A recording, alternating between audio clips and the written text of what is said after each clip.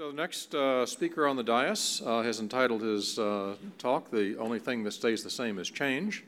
And this speaker is someone who never stays the same, so we're delighted to have Joe Eron come and talk to us about the new drugs that are recently developed and in development to help us continue to look to the future. Joe is a professor of medicine at the University of North Carolina and is well known to everyone in this audience from multiple appearances in San Francisco. In fact, the only place he isn't known is in North Carolina because he isn't seen there much anymore. So welcome, Joe. Well, thanks, Chip. It's wonderful to be here. I really enjoy talking to this group just because you guys are so sophisticated and smart, and I think the panel was a great example of that. It was really terrific to hear the insights that people had. So I consider myself lucky. So I'm going to talk about new drugs. There's a little bit of overlap with what other people have spoken about already, but I'll try to go quickly and maybe give you my own interpretation of things. These are my potential conflicts here.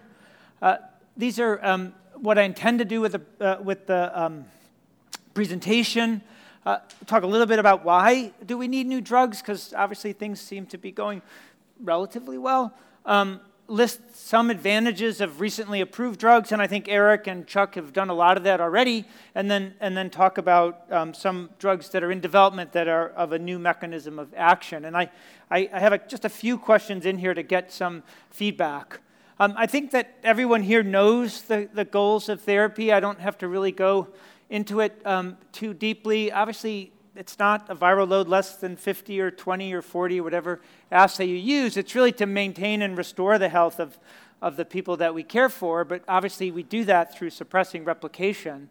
I think now, one of the things is to minimize and eliminate short and long-term toxicity, and that's really one of the key things with new drugs that we're trying to do. And then we need therapies that are accessible to all people living with HIV. And I was listening to Ellen and thinking about adolescence and thinking about long-acting therapy and maybe that is a group who might respond to long-acting therapy. Maybe not injectable long-acting therapy, but maybe something much like the choices we have in birth control, for example, now. And then, obviously, as Susan Buchbinder said, another goal, of course, is to prevent transmission to others. You guys have seen these data already. It's amazing how much the share data looks like the start data. We should try to superimpose those curves, actually, because I was struck by how similar they are. This is the START study. I think everybody's aware of this, that no matter how high your CD4 is, starting therapy improves outcome, and not subtly, by more than 50%, and not trivially. There were 3 times as many cancers in the deferred arm as in terms of the immediate arm. And I think the reason I put this slide in there is just this is the patients, the participants on this study who got immediate therapy. And one is how quickly they got on therapy, and 2 is over 60 months or 5 years. The suppression rate was between 92 and 95%. So if drugs are available, in the START study you could have almost any drug you wanted. There was a menu, you could switch, you could stay on study, and that works, right? And so the next question is, well, why is this guy up here talking about new drugs? What we have works really well, and I think the reasons are, if you think about it, if someone's 25 and they come into your care tomorrow, they're going to need to be treated for 6 decades. It's a long time. And then one of Ellen's babies is going to have to be treated for 80 years, unless we have a cure, which we could have, we might have.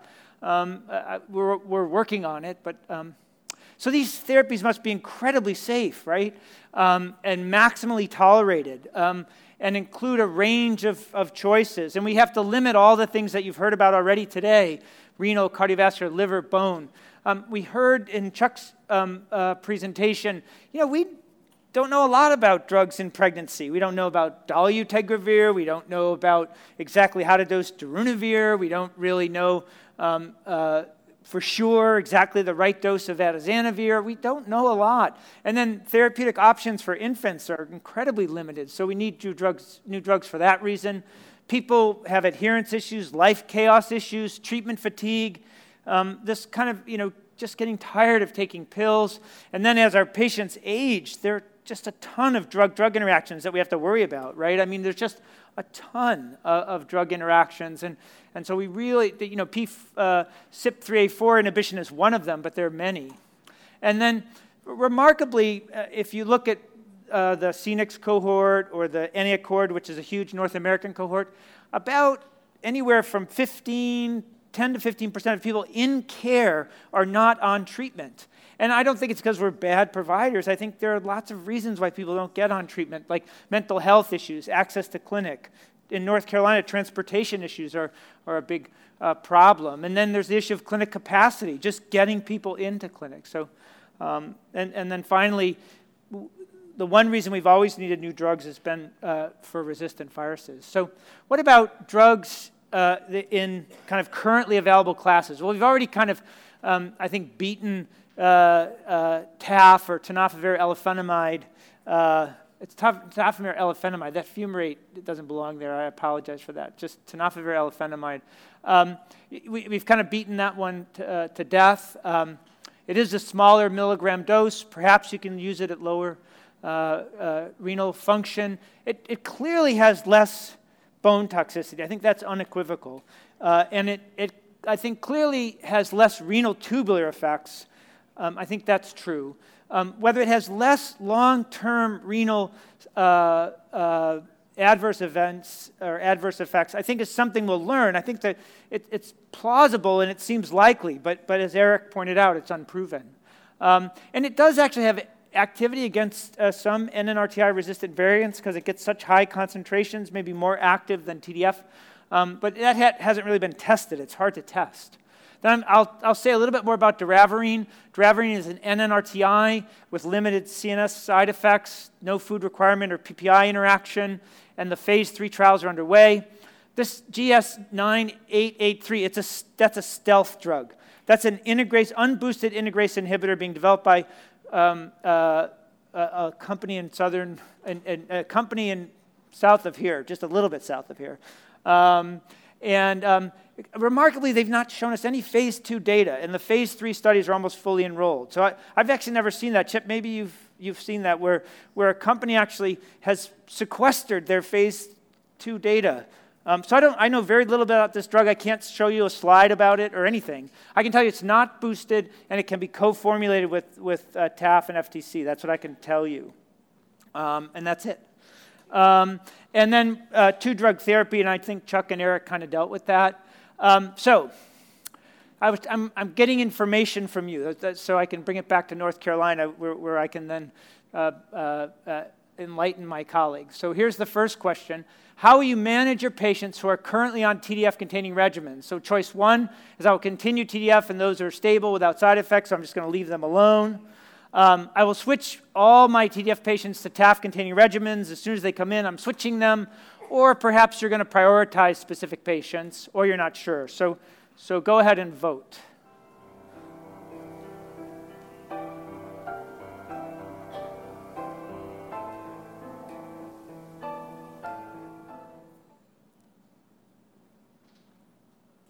Yeah, I think that's how I would settle out too. I'll prioritize certain patients. As far as I know, the combination therapies with TAF as opposed to TDF, they are cost neutral. And so if I think they're cost neutral, I don't think there's a logical reason to avoid switching. The one group of patients that I'm unsure of are my patients who are perfectly happy on efavirenz, tenofovir, FTC.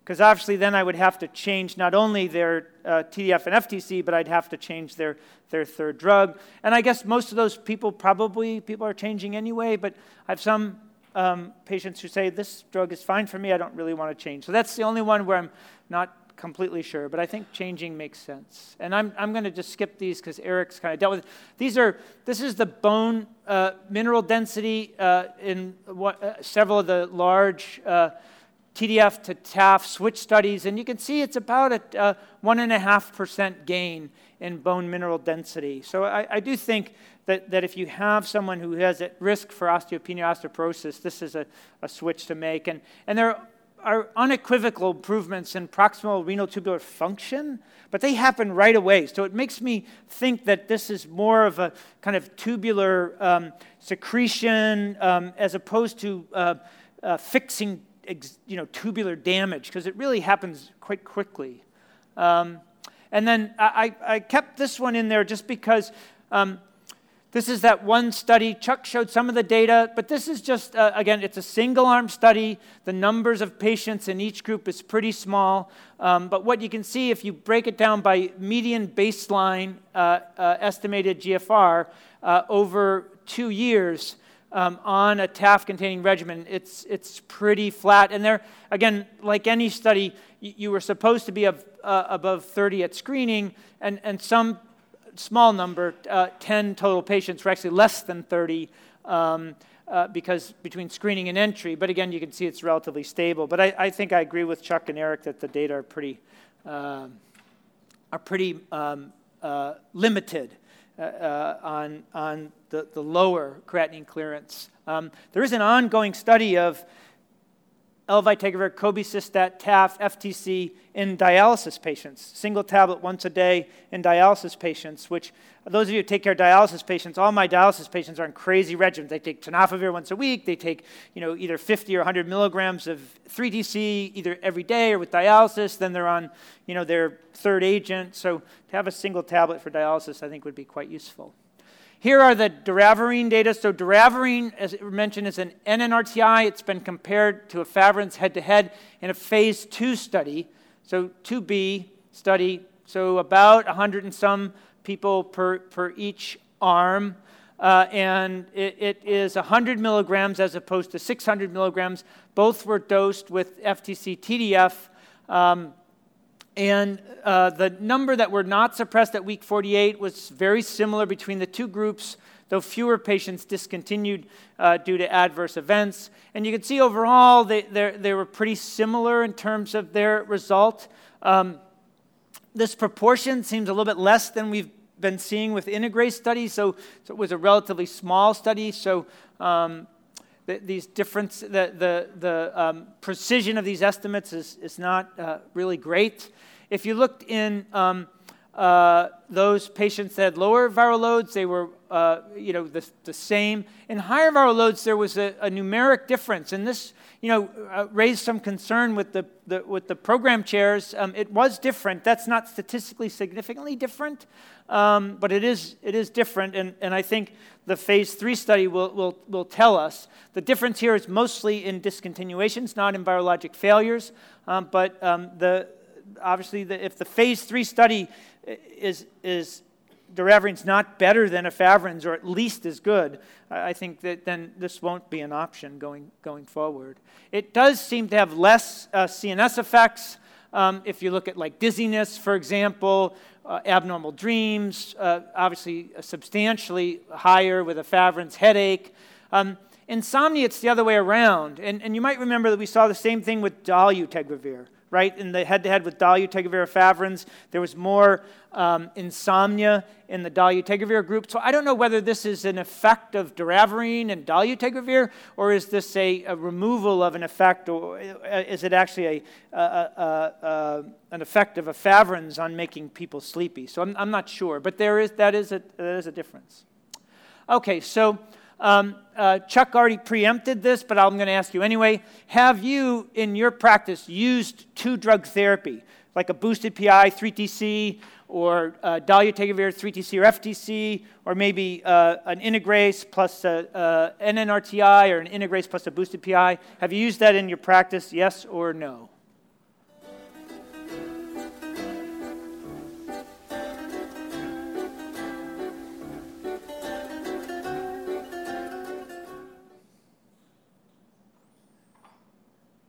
Yeah, interesting. Yeah, I've sound like Eric was actually doing that relatively frequently, using darunavir, ritonavir, 3TC. I've not used it very commonly at all in my practice, but it sounds like maybe some people have, at least about 30%, and everybody knows what I'm talking about. That's good. So these are the data that Chuck already showed. I'm not going to do it again, but it's 2-drug therapy. I will mention that the ACTG is doing a larger study of dolutegravir 3TC in 150 patients, and they're allowing viral loads up to 500,000. So we'll get some more data on that. There was a publication, I don't know if anybody saw it, of dolutegravir monotherapy. It just came out in, I think, J-AIDS from an Italian group. It was only 9 patients that apparently refused to take any nucleosides. They were treatment naive. All 9 were suppressed for anywhere from 6 to 12 months. I think, and there are large studies being considered, pretty much based on the data that Chuck showed, that this might be very cost-effective if successful.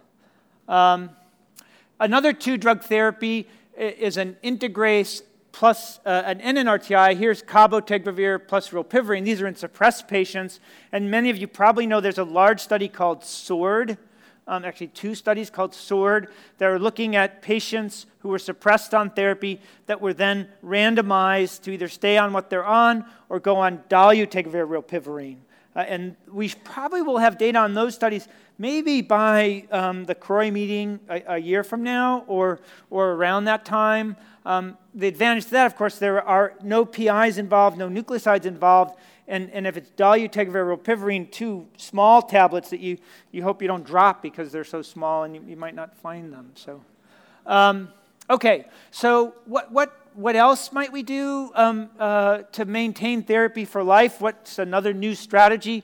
Well, we know we have difficulty with adherence. There's hard-to-reach populations, substance use, depression, perhaps children and adolescents, and then there's this life chaos that we all experience in the form of travel, dislocation, and refugees, or even, you could imagine, like, it doesn't have to be in southern Africa or Syria. It could be in New Orleans, for example, with a hurricane. People get dislocated. They lose their medicine. So long-acting therapy is a potential to be used. And Eric's talked about this. Both cabotegravir and rilpivirine have been formulated as nanosuspensions and can be given as an injection. It has to be IM. You heard about that. And I just want to mention that this is one of the first studies, this is, I think, now published, of a single injection of this cabotegravir. And with a single injection, this time frame is not hours or days, it's actually weeks. With a single injection, you could detect at least some drug up to 36, 40, even 48 weeks.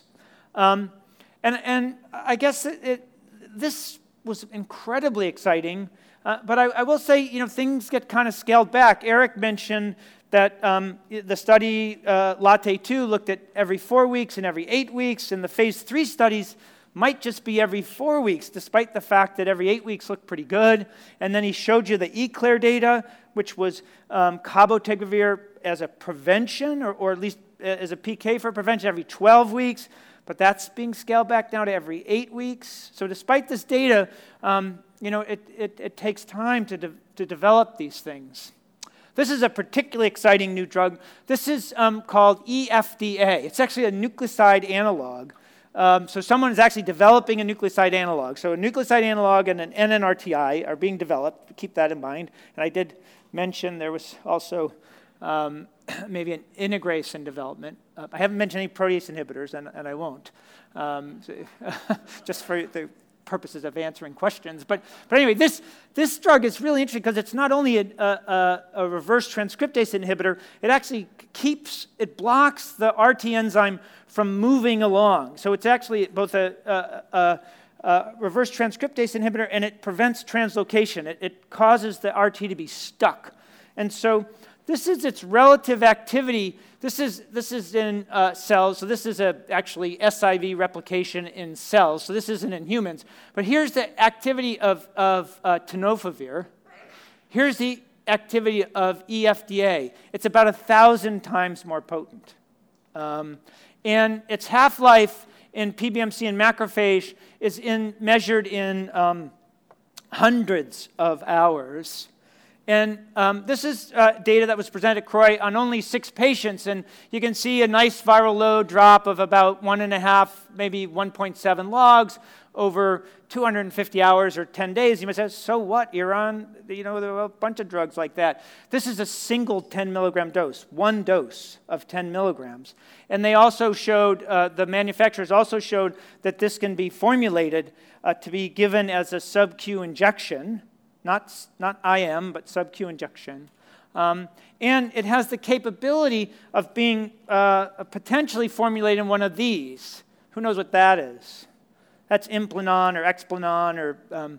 So it's possible that this drug, and hopefully, obviously, you would need more than one for treatment, but you might not need more than one for prevention, could be put in this material, whatever it is, and not only can it be placed subcutaneously and last for weeks and or months, it can also be removed. That's the other thing that wasn't mentioned about those injectable drugs. You inject them, they're there. You can't get them out. So if someone has a reaction to them, they're in there, and they don't come out. And then another, this is almost science fiction, but it could happen.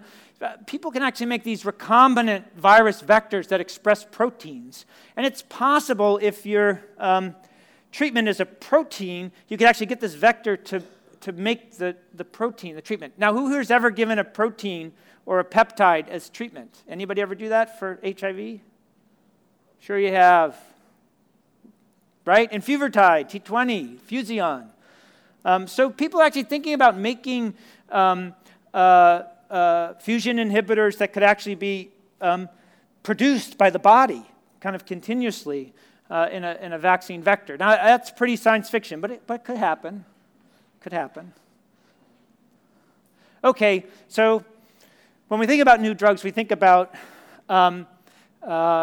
resistance, right? I mean, resistance will always be with us. We have to treat people for decades and decades. Unfortunately, we still have people in the developed or resource-rich world who've been exposed to suboptimal treatment in the past. And I think the issue in the resource-limited setting is not so much the drugs, it's the monitoring, right? It's the lack of monitoring that's really the issue. And then we've heard about this issue of transmitted drug resistance, and what Ellen said was like scary in the young, newly infected adolescents, and that study in California that Chuck mentioned from Joe Volpe, the extent of transmitted drug resistance. So how often in your practice do you see patients with virologic rebound and resistance, so both, and the resistance is to one or more drugs in 3 or more classes? So I'm not talking about 184V, 103N. I'm talking about people that have what I would call multi-drug resistance. So tell me when you see this. How often? Once a week? Once a month? Almost never?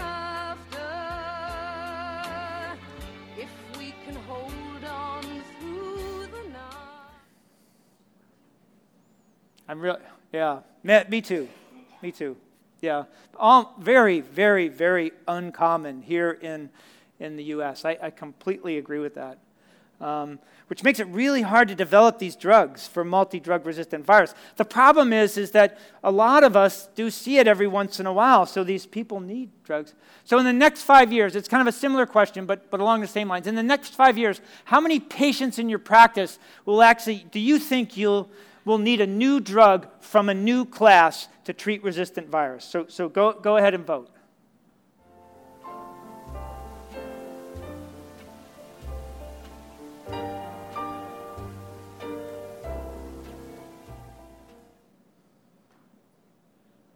Yeah, I am totally right with you on this. I think the one or two people that are going to see a lot, that the companies that are developing these new drugs that are specifically targeting resistant viruses should come and see you. No, but I'm honestly serious about that, because I think we will need these drugs, but we'll need them for a very small number of people. I'll show you my thoughts in a second.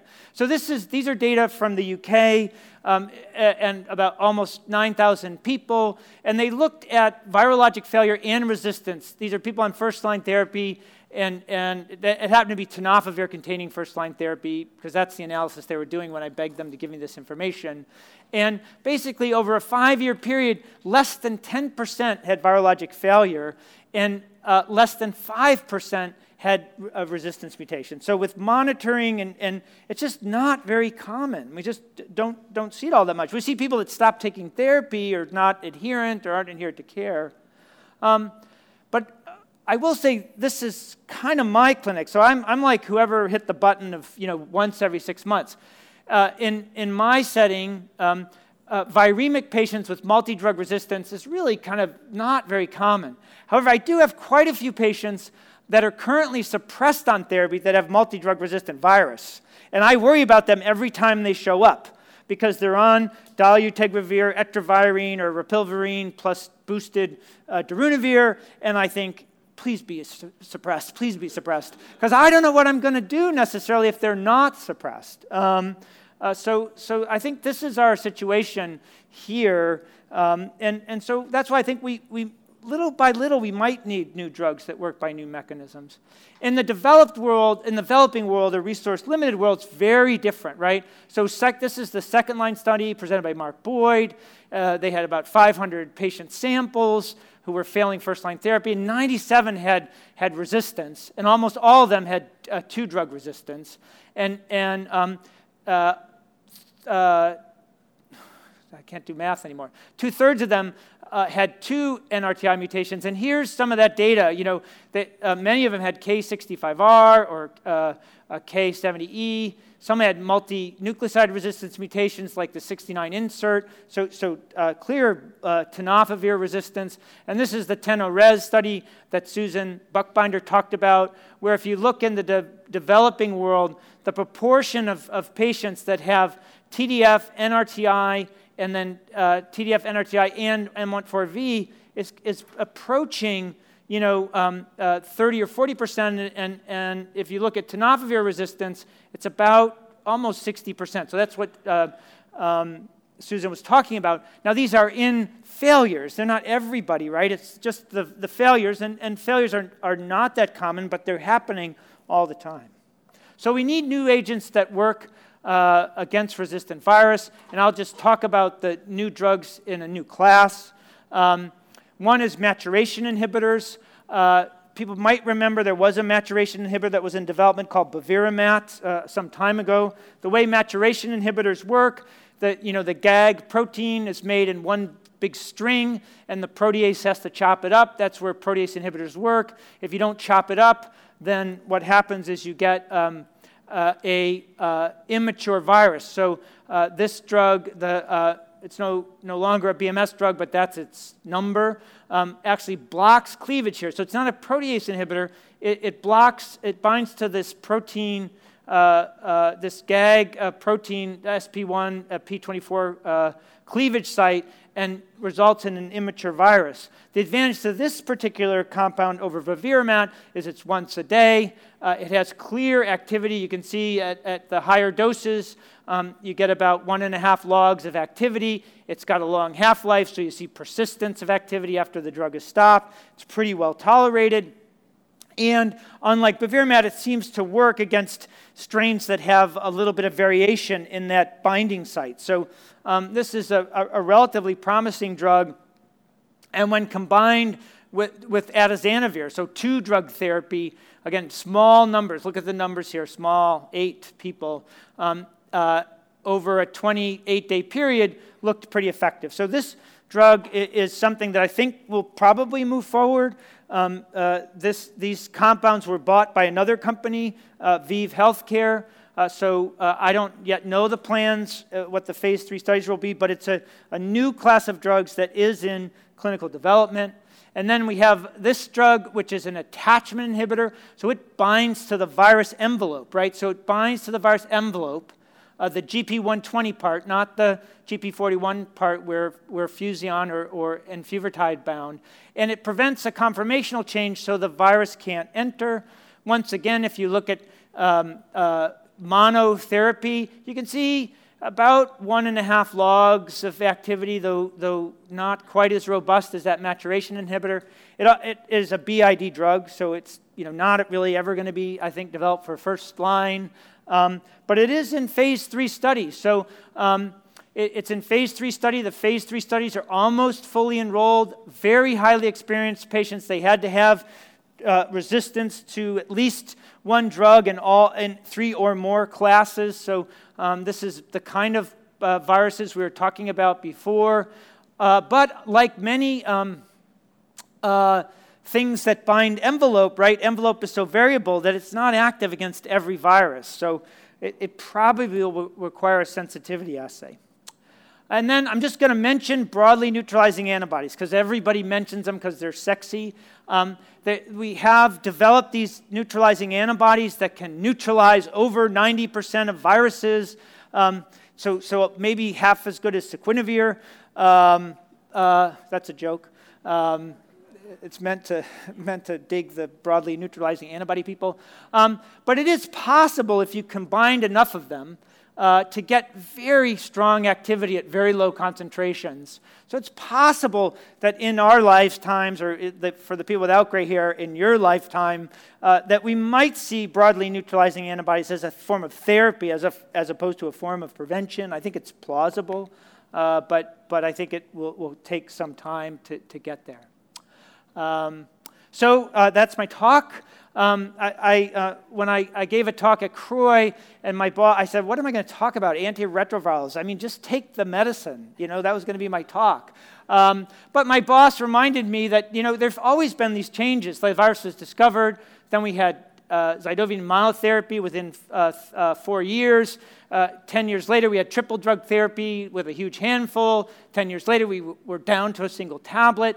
I'd argue that in the last, maybe 2 or 3 years, we've entered the integrase inhibitor era. I haven't shown this slide, but it's basically in our clinic, about 80% of patients are now started on integrase inhibitors. And maybe by 2020 or a little after, we'll have long-acting therapy. And who knows, maybe by the end of the next decade, we'll have long-term implantable therapy. So thank you very much.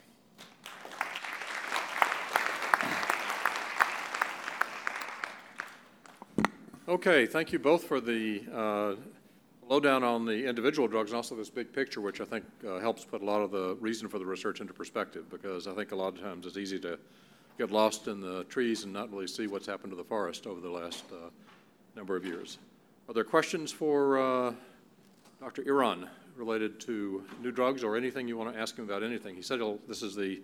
Sure. Bathrooms. Tell you anything. Actually, when I went to lunch, the men's bathroom was actually closed, and I thought maybe that was a message.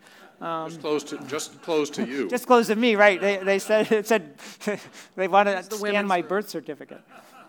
So, Susan. I just wanted to say a beautiful talk, and that in terms of preventive therapy, for those of you who are providers in the Bay Area, we actually are doing a preventive monoclonal antibody study. Outstanding, right? Which is an efficacy study. It's a phase 2B to prove concept and also to see can we figure out what is the level of antibody that we're going to require. So I know that it is in the future, but it's also in the present. Yeah, no, that's the AMP study, right? So Yes.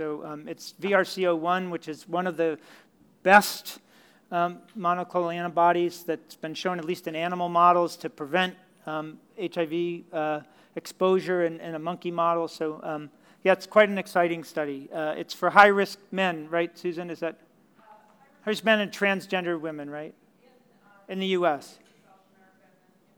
And high-risk women in Africa, yeah. Okay, one of the questions is one that was touched on a little bit this morning about people who are co-infected with hepatitis B as TAF comes along. Are you going to be switching your patients or hanging loose? Yeah, I think Eric was being cautious. I think the data are extremely strong that TAF has activity against hepatitis B. both in the switch scenario. Joe Gallant has presented that last summer, and then at the recent liver meetings, which maybe Chip was at, I wasn't there, but they showed head-to-head comparisons in hepatitis B mono-infected patients with clear activity of TAF. So I'm quite sure that'll be in the package insert for TAF, in some reasonable time frame. But I would have personally, I would have no qualms if I had a hepatitis B HIV co-infected patient and I wanted to move them to TAF-containing therapy. I would have no issue with that, even now. So that's off-label, but I wouldn't have a problem. Okay. All right. Thank you very much. All right. Appreciate it. Have a good trip back. So long. All right.